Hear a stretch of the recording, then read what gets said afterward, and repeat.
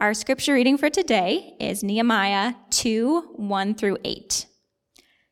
In the month of Nisan, in the 20th year of King Artaxerxes, when wine was before him, I took up the wine and gave it to the king. Now I had not been sad in his presence. And the king said to me, "Why is your face sad, seeing as you are not sick?" This is nothing but sadness of the heart. Then I was very much afraid. I said to the king, "Let the king live forever. Why should not my face be sad, when the city, the place of my father's graves, lies in ruins, and its gates have been destroyed by fire?" Then the king said to me, "What are you requesting?" So I prayed to the God of heaven, and I said to the king, "If it pleases the king, and if your servant has found favor in your sight, that you send me to Judah, to the city of my father's graves, that I may rebuild it." And the king said to me, the queen sitting beside him, "How long will you be gone, and when will you return?" So it pleased the king to send me when I had given him a time. And I said to the king, "If it pleases the king, let letters be given me to the governors of the province beyond the river, that they may let me pass through until I come to Judah, and a letter to Asaph, the keeper of the king's forest, that he may give me timber to make beams for the gates of the fortress of the temple, and for the wall of the city, and for the house that I shall occupy." And the king granted me what I asked, for the good hand of my God was upon me. Well, hey, good to be with you this morning. As we started last week a new series called Rebuild, and looking through the book of Nehemiah, and as we opened up the book, we found the people of God living in a time in which their world was completely turned upside down. They were living as a remnant, a small group scattered across the lands, and they're trying to live out the purposes of God. They're trying to live out the purposes of God in order that God might be glorified. And in one way or another, though we are in different times, in one way or another, you could almost say this: our world has been turned upside down, right? The last 20 months. And, here we are as a community. We are trying to seek out to live out the purposes of God, that we might display the glory of God. And really, we're coming to this book asking the question, what might we learn? What might this say into our present moment? And today, we actually see this. We see each Christian is called to take faithful risks with bold confidence. Each Christian is called to take faithful risks with bold confidence. And I don't know about you, but I like predictability. I like things to be comfortable. I like to just sort of stay in my corner. And yet, time and time again, when you think about and you read through the scriptures, you see God enlist his people to take faithful risks, to participate with him in what he's up to in this world. And we see this God give those people bold confidence in order to take those risks. And so, as we kind of unpack Nehemiah chapter 2 today, really two questions. How do you take faithful risks? And then secondly, where do you get this bold confidence? So let's pray and we'll get in. Father, we ask you this morning for your help as we approach our day and this moment, and we want to be a people who faithfully live out your purposes here. We just ask you for help today. We pray your Spirit through your word would lead us and guide us and would empower us to be your people in this place. And we ask this in your name. Amen. So how do you take faithful risks? I wonder, I wish I could grab Nehemiah before he goes into the presence of the king in the story, because I'd love to ask him, Nehemiah, what do you think the odds are that this goes well? What are the odds? Last week we heard, as the story opened, that Nehemiah heard news that Jerusalem was in trouble and shame. The walls had been ripped down, and he's emotionally undone by it. And he can't simply not do something, but enter in. And it just so happens, we learned at the end of last week that he's a cupbearer to the king. a cupbearer. This was the one who would make sure the wine was, first of all, good for the king to drink. Don't give any of the bad wine. But secondly, that it wasn't poisoned, right? And so here's Nehemiah. He's in this trusted position to the most powerful man at that time in the world. And here he is. He's heard about Jerusalem. And here's what he's going to do.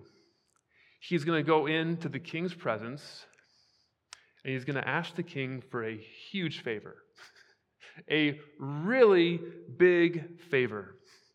He's going to ask him for permission and assistance to rebuild. And, in verse 2, Nehemiah tells us his emotional state as he enters in. He says, I was very much afraid. And he had a reason to be. If you know some of the backstory, here's what's going on. In the previous book, Ezra, we learned that there was an initial wave, an initial campaign to go back to rebuild Jerusalem. And while they were there rebuilding, there was opposition. And those that opposed the building, opposed God's people, wrote a letter to this king and said, hey, if these people are given permission, if they continue with this work, guess what? They're going to rebel against you. And so the king, in Ezra 4:21, this king issued this order. This is what he said. Now, issue an order to these men to stop work, so this city will not be rebuilt until I so order. And now, Nehemiah is going to go right into the presence of this king and ask him to change his policy. And think about this for a moment. Nehemiah is going to go and ask this. What might the king think? The king might think, okay, Nehemiah is plotting against me. He might lose his position. He might lose the trust of this king. He might be charged with sedition or treason. And why is this? Because he's not in a position of power. He's vulnerable. He's not the one calling the shots in the world. Yet this is what he steps into. Let me submit to you today. You live in Madison. You know this more than probably most of the nation, but we live in a post-Christian secular West. And here's what that means. It simply means where things are trending in our culture is Christians are not going to call the shots. We're just not. And that's okay. It means this. You and I are going to find ourselves in places where we're going to be vulnerable. And yet even there, as we see with Nehemiah, we're called to take faithful risks. So how do we take it? I want us to see three things Nehemiah does here. And I'll say this up front. I think many of us perhaps maybe live out one or two of these, but I'll say almost none of us live out all three because they seem like they compete, but actually the way Nehemiah lives it out, it's beautiful and it's wonderful. And here's what they are. Nehemiah prays as if it's all up to God. But secondly, Nehemiah plans as if it's all up to him. And thirdly, he leaves the results to God. He prays if it's all up to God. Secondly, he plans if it's all up to him. And thirdly, he leaves the results to God. So let's look at the first one. He prays if it's all up to God. At the end of the last chapter, we left Nehemiah praying and fasting. And this chapter opens up with a calendar date. And we know this, it's in the month of Nisan, which is in the spring. And that means it's been approximately 4 months since he heard the news. And what has he been doing since he heard the news? He's been praying and he's been fasting. We said this last week, but Nehemiah begins with prayer. He doesn't just begin there, he actually continues there. Later on in the account, the king actually shows his card, says he's interested, and before Nehemiah is going to share what he wants, At the end of verse 4, it says this, "So I prayed to the God of heaven." He's right there in the midst, about to enter into this huge risk. And right there in the midst of it, he shoots up an arrow prayer. Nehemiah, in the midst of all that he's doing, as he takes a faithful risk, he's praying as if it's all up to God. But secondly, he's planning. He's planning. Nehemiah, throughout this account, he does some things that are incredible. They are cunning and they are wise. He is looking at his circumstances and he is moving through it with, skill. Let's look at some of these. Look at verses 1 and 2.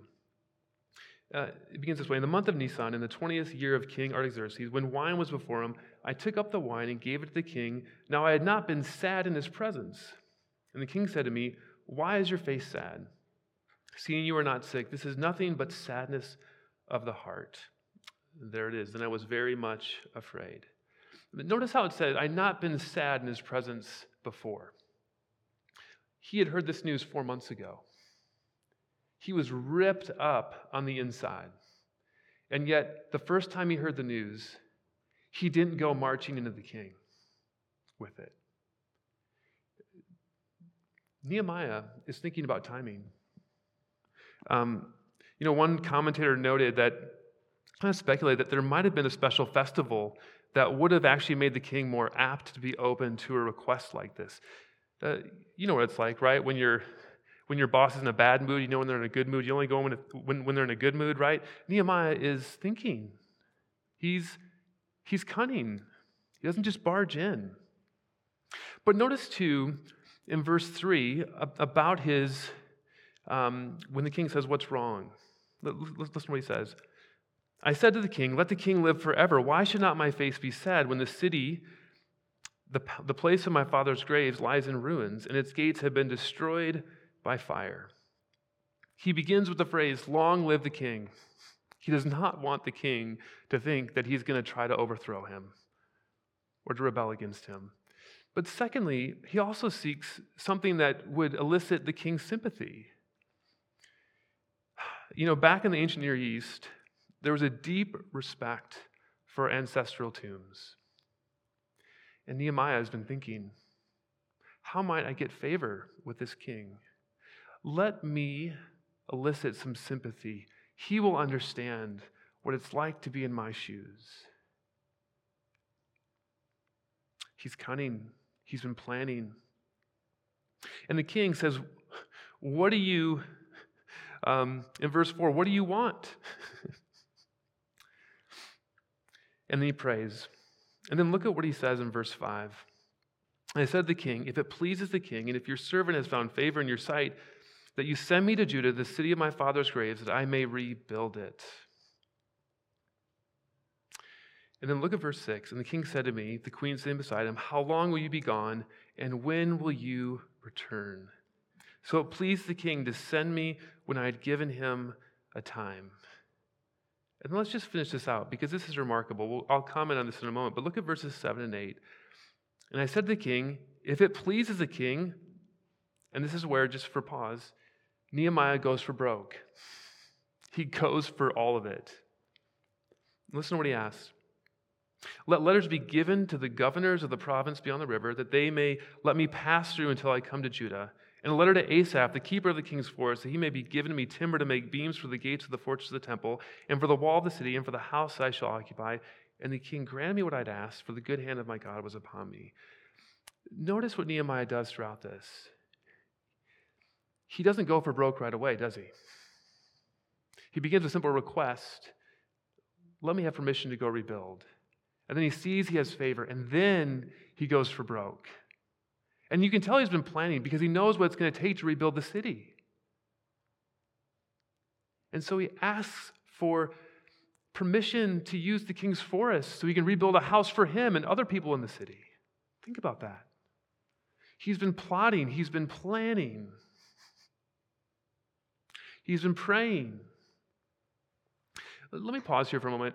I think one of the questions we've got to ask is, how do I know Like, what might be the faithful risk that I might need to take?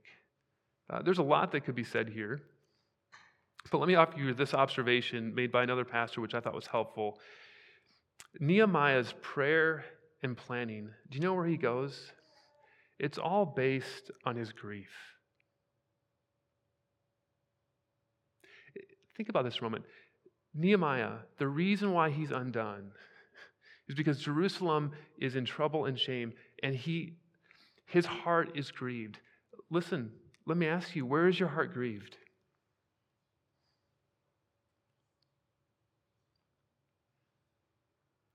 Where is it grieved? The world's been turned upside down this season. What is grieving you? How might that fit into the great plan of what God is doing in this world? This is what Nehemiah does. He prays into his grief. He plans out his grief. And his faithful risk pays off. And notice his evaluation at the end of verse 8. He says this, "And because the gracious hand of my God was upon me, the king granted my request." Listen to that. Nehemiah, at the end of the day, what does he say? He says, it's because God's hand was upon me. He prays as if it's all up to God. He plans as if it's all up to him, but he leaves the result to God. And listen, I said at the beginning, we normally don't live these out, these three. And this week I've been thinking about it. Like some of us, let's be honest, we are incredibly self-reliant.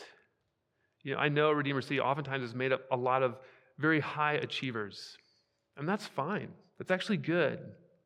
But oftentimes, for those kinds of people, we think if anything is going to get done in this world, it's up to us, right? And when things go well, and when we succeed, maybe we paint it over with, hey, praise God, but underneath, what we really think is, I'm pretty good. God is actually really privileged to have me on his team. It's not how Nehemiah goes, is it? But there's also others of us, right? There's the other side. Otherwise, we don't plan. We kind of think in this world, hey, whatever will be, will be. My choices, my decisions, my actions don't really matter. And I'll say this, sometimes we do this and you're just way too spiritual. You just pray and you see a need, but you don't move forward in that need. You may pray a lot, but you take no initiative. Or sometimes we pray and we take an initiative, but we don't think through things very well. We don't plan, and therefore, the things that need to move forward don't move forward. And this account has a completely different view of our world. That prayer actually does something. That our planning actually means something. That ultimately it is all up to God. And listen, in our cultural moment, it's common to think that God is not involved in the affairs of this world, as if the things we pray to the God of heaven actually affect things down here. But that is a completely different script than what we see here, is it not? Notice what we see here. Think about big picture here. God working through his people's griefs, the things that grieve them, and as they pray and as they plan, and in the end, look at how God intervenes. He uses a pagan king, his resources, to rebuild Jerusalem.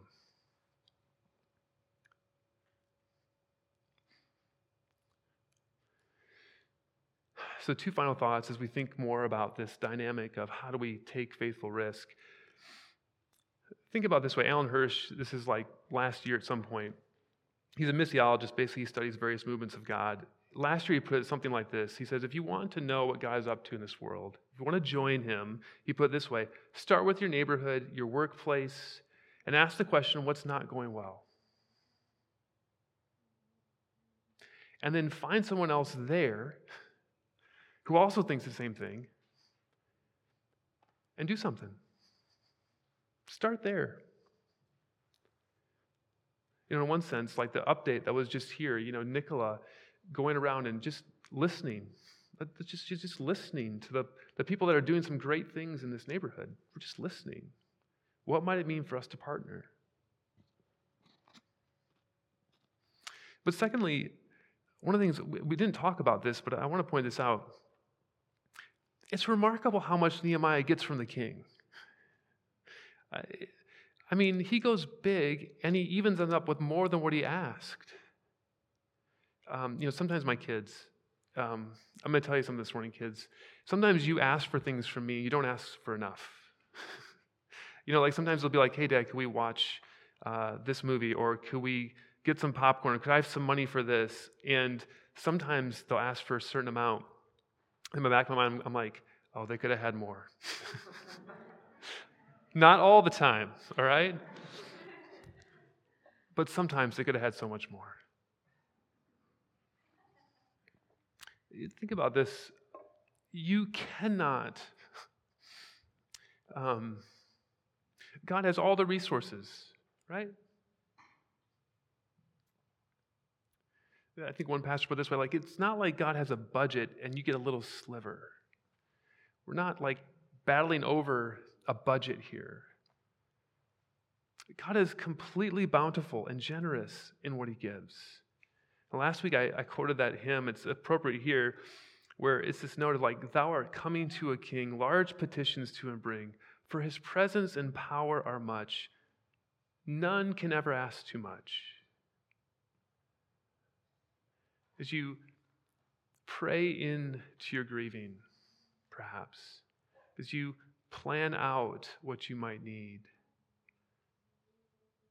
ask big. What might he do? All right, lastly, where do you get this bold confidence? Have you ever watched one of those home improvement shows? I'm sure you all have, right? There's one, you remember years ago, the Extreme Makeover Home Edition? It was the one that had Tyler with a really large megaphone on it that would say, move that bus. Maybe I'm just old and you all have never watched it, but he was really annoying, but it was a wonderful show. But there was in that show, basically the premise was they meet with the family tells them what they want done, and they send the family off for a week, or sometimes maybe it was 2 weeks, and then, they put the big bus out there, right? And but there's always a moment before that where it seemed like every time it was like, are we going to get it done, right? Is the house going to be finished? There's always this deadline, and the question is, are they going to make it? And if you watch that show, every time it gets done, right? So even when you watch the show, you're just like, yeah, you're just playing with my emotions right now. It's going to get done. The bus is going to move, and they're going to be fine. It's going to get done. Nehemiah gets his bold confidence from knowing that God is going to get his work done. Let's go back for a moment to last week in his prayer. Verse 8, listen to what he says. If you are unfaithful, he's speaking about God's promise here. This is God speaking. If you are unfaithful, I will scatter you among the nations. But if you return to me and obey my commands, then even if your exiled people are at the farthest horizon, I will gather them from there and bring them to the place I have chosen as a dwelling place for my name. Nehemiah, his entire play here, his entire hand, the risk he's doing, it's all geared around the fact that God is going to get it done. He's made a promise. He will fulfill his word. Even if it takes a pagan king to do it, he's not limited by that. And ultimately, right, the fulfillment of the rebuilding of the people of God for the glory of God is ultimately fulfilled in Jesus. Listen to what Tim Keller writes. He says this Nehemiah is pointing to an ultimate Nehemiah. This is Jesus. Jesus is the ultimate one who was in the palace, and he was completely safe. And he left all of that to go out into danger to identify with his people. Jesus Christ, the ultimate Nehemiah, identified with us, not at the risk of his life, but at the cost of his life, to make us citizens of the ultimate city. And here's what it means. If you know him, guess what? you're enlisted in this great project. One pastor put it this way, he's not just renewing a city in rubble. He's renewing everything, body, soul, spirit, relationships, neighborhoods, and eventually the whole world. If you're his, he's enlisted you. And we're called to take faithful risks with a bold confidence that he's going to get it done. Let's pray. Father, we are humbled this morning that you would take imperfect people and call them by your grace to be a part of what you're doing in this world. Help us as we pray, for the sake of your glory, for the sake of your Son, and for the world's good. We pray this all in Christ's name. Amen.